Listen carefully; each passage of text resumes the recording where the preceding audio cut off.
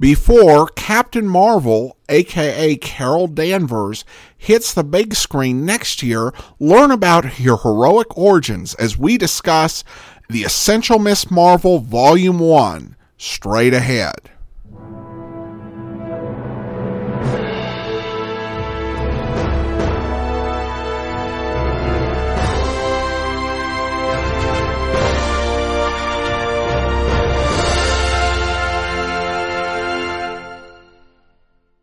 Welcome to the Classy Comics Podcast, where we search for the best comics in the universe. From Boise, Idaho, here is your host, Adam Graham.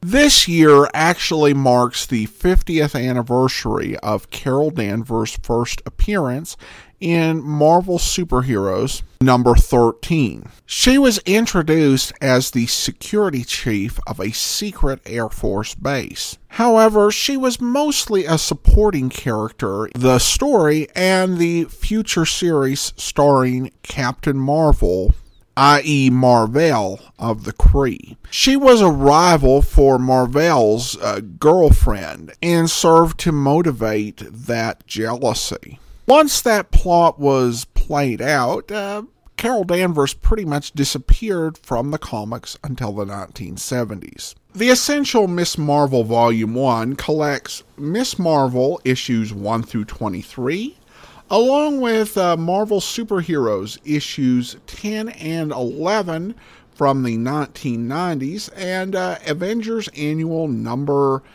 10. You can also get these stories in full color if you get the Miss Marvel Masterworks Volume 1 and Volume 2. With the Miss Marvel series, the book actually opens with her being hired by Jameson to edit the magazine Woman. And at the beginning of the series, Carol is not actually aware that she is changing into Miss Marvel. I will somewhat revise what I said in the Noble review when I kind of poo-pooed the idea of having a hero with amnesia, or in this case, memory problems. Here it works because as readers, we know what's going on. And it doesn't take Carol too long to figure out for herself. It's revealed that in an issue where Captain Marvel rescued her, she was exposed to rays from a Kree device known as the Psychomagnetron. The Kree, of course, I should note, are an alien species in the Marvel Universe, with blue-skin Kree as well as pink-skin Kree who could and often do pass for white people, at least in the Marvel Universe. And so, in times of danger, Carol changes into Miss Marvel, who is a Kree warrior with amazing fighting powers. Now, throughout the first dozen issues, Carol believes that Carol Danvers and Miss Marvel are two separate people. But then she realizes in issue 12 that that's not the case. That as a result of this ray, her mind was filled with the memories and the training of a Kree warrior. And she just could not really process that, so she created this second identity. That she realizes that she's not two different people. She is the same person, whether she's Miss Marvel or Carol Danvers. This kind of feels like they divided her personalities at the start of the book, which would bear some semblance to what had gone on for a while in the Captain Marvel book, with Captain Marvel and Rick Jones trading out existence in this universe, but didn't really have an idea how that would work. It's worth noting that Jerry Conway wrote the first 3 issues of the book. Then after that, Chris Claremont of X-Men fame came aboard, and so that may have been the reason for the discrepancy. In terms of notable stories in the book, I think issues 12 and 13 are interesting because not only does she have that realization about her power, but we get a little bit of insight into her past. And her finding out that her dad is in trouble and trying to help out. Her dad shoos her away as Carol Danvers, and when she intervenes as Miss Marvel, her dad doesn't even say thank you. He's very condescending to her and just kind of acts like she's just a little girl and really doesn't want to have a relationship with her as an adult. And it's something that clearly bothers her. It's a relationship she wants to have and just can't. And you can feel the tragedy of that. And this is one of the few things I think that really clearly is shown as a wound. And so it's a good story and good insight. It's also revealed later on in the book that the reason she ended up going into the Air Force in the first place was that her dad only saved enough money to send one kid to college, and she had a brother, and of course her dad would send the brother instead of her. Issues 17 and 18 features a really cool and intriguing story where there's an effort to assassinate Miss Marvel to stop her from getting in the way of a larger plot to take down the Avengers. It's a good story with intrigue going on inside S.H.I.E.L.D. and just a lot of action and some good twist as well. Issue 19 has Ronan the Accuser, the blue-skinned Kree, coming to reclaim Miss Marvel and take her back to the Kree homeworld, serve the needs of the Supremer. However, Captain Marvel gets in the way. And so this book actually becomes a Captain Marvel, Miss Marvel team-up, and it's effective. Both characters have good moments, but Chris Claremont remembers that this is Miss Marvel's book first and foremost, and the story reflects that. It begins with a redesign of Miss Marvel's costume. Her original costume was a black and red number with a similar logo to Captain Marvel and with an exposed midriff. It's not the best looking costume. The shorts are really short, just a really odd look. The redesigned costume looks a lot better. It's black with a yellow lightning bolt symbol. It's kind of like the Black Adam from DC, only a female version. Still with the high boots, but I think it's a better overall combination and look. However, issue 20 wasn't just the launch of the new costumes. It was also a story where Carol went out to the desert to search for a friend, and she finds an underground city of sentient lizards who have become sentient as a result of radiation being released. And they have formed their own peaceful society that has taken a lot of humans captive in order to preserve their secrets. Now, them starting a civilization and this just happening as a result of radiation, that's not the most goofy part of the story. Here is the most goofy part of this story. Carol returns home to find a baby iguana in a cage that was shipped to her, and it has a handwritten note in it from the lizards. The lizards wrote a note in English and went down to the post office and mailed a package. That is the silliest part of the entire book. Still, despite the goofiness, I actually enjoyed the story. It put Miss Marvel through her paces and had some great action. Issue 23 has her teaming up with Vance Astro of the Guardians of the Galaxy and trying to help a friend who has become possessed by an evil alien space entity. And Miss Marvel was actually abruptly canceled after issue 23. We learn how abruptly in Marvel Superheroes Magazine number 11. Which reprinted a story that Chris Claremont had written, but that hadn't been published for issue 24. They'd gotten so far along on it that there's actually an issue 24 cover that was included in there. And it is a pretty good story. It's a battle with Sabretooth, one of those great Marvel villains generally associated with the X-Men and Wolverine. And then we get Marvel Superhero Magazine number 12.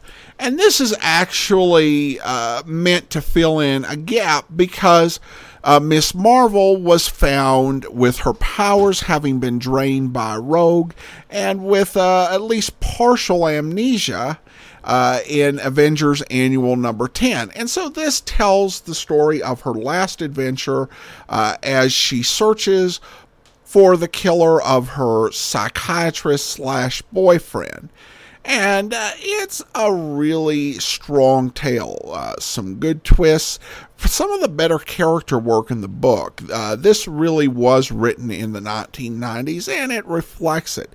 The art doesn't have too much of the 1990s vibe that was, troublesome, such as the over-muscling, but the story does really work well. Avengers Annual number 10 is actually a really solid story. It involves Miss Marvel in a couple of ways. First, it's that story where Spider-Woman finds her and takes her to the X-Men. And then the Avengers are dealing with the fact that the Brotherhood of Evil Mutants is out there, and in particular Rogue, who has the ability to steal people's powers and memories. And she permanently stole Miss Marvel's powers, and she also stole her memories, and generally they go back, but not in the case of Miss Marvel. And Rogue is a definite threat. She would become a superheroine, but you don't get much of a hint of it in this book, as she's looking forward positively to killing some of the Avengers. But be that as it may, this is a fun story, a great deal of action with the Avengers versus Mystique and Rogue. Now, to be honest though, this is really included in this book, I think, for the reason to fill out pages. Generally, they try to have the essentials and the showcase presents books for DC be about 500 pages in length. With this story included, Essential Miss Marvel weighs in at 512 pages, because all of her original stories were only 18 pages long, including the cover. Avengers Annual number 10 deals with a sequel to a very infamous comic story in Avengers number 200, in which Carol is suddenly pregnant and quickly headed through the entire period of giving birth within days. And it turns out that the child is Marcus, who came from the dimension of Limbo and wanted to get out, and wanted Carol Danvers to love him. So he used a machine belonging to Immortus to help him achieve that, and also impregnated her with him so that he could be born and could escape Limbo. Through the course of this, the Avengers were not very helpful at all. As Carol says in the story, there I was, pregnant by an unknown source, running through a 9-month term literally overnight, confused, terrified, shaken to the core of my being as a hero, a person, a woman. I turned to you for help, and I got jokes. The Wasp thought it was great, and the Beast offered to play teddy bear. It's certainly a fair criticism of that story. My problem with including it in this book is that this is a really long story, and for most of it, Carol Danvers is out. Plus, in the essential paperback, they don't include the Avengers number 200 issue, and I can't object. On one end, I've got a problem with that because we've got the response to something we haven't read. On the other hand, Avengers number 200 is really notorious, but you should have included both stories rather than just one. I will say for the Masterworks version that the Miss Marvel Masterworks Volume 2 does actually include the story from Avengers 200, as well as some of the scenes that led up to it in Avengers 197 on. As a character, Carol Danvers was a very strong woman. She knew what she'd wanted. She had rebuilt her life after some concerns about her continued work with NASA after the problems with Captain Marvel and her failure to capture him, and spun that into a career in journalism. She's also a fearless warrior, but she may be a little bit too strong for the typical Marvel hero of the era. Marvel heroes tended to be known by their flaws, their challenges, their weaknesses that they worked through, which made them better heroes. She does have some challenges along the way. Her relationship with her father is the main thing that stands out, but that's only referenced a couple of times. She does have some issues with believing that she has duality, but that's resolved easily enough. In many ways, she almost falls into the trap of being the strong, independent woman archetype, which replaced the damsel in distress in a lot of fictional stories, where we got this character who doesn't have a whole lot of nuance to them. And you see that in these early issues of Miss Marvel. In issue 1, she goes into the Daily Bugle.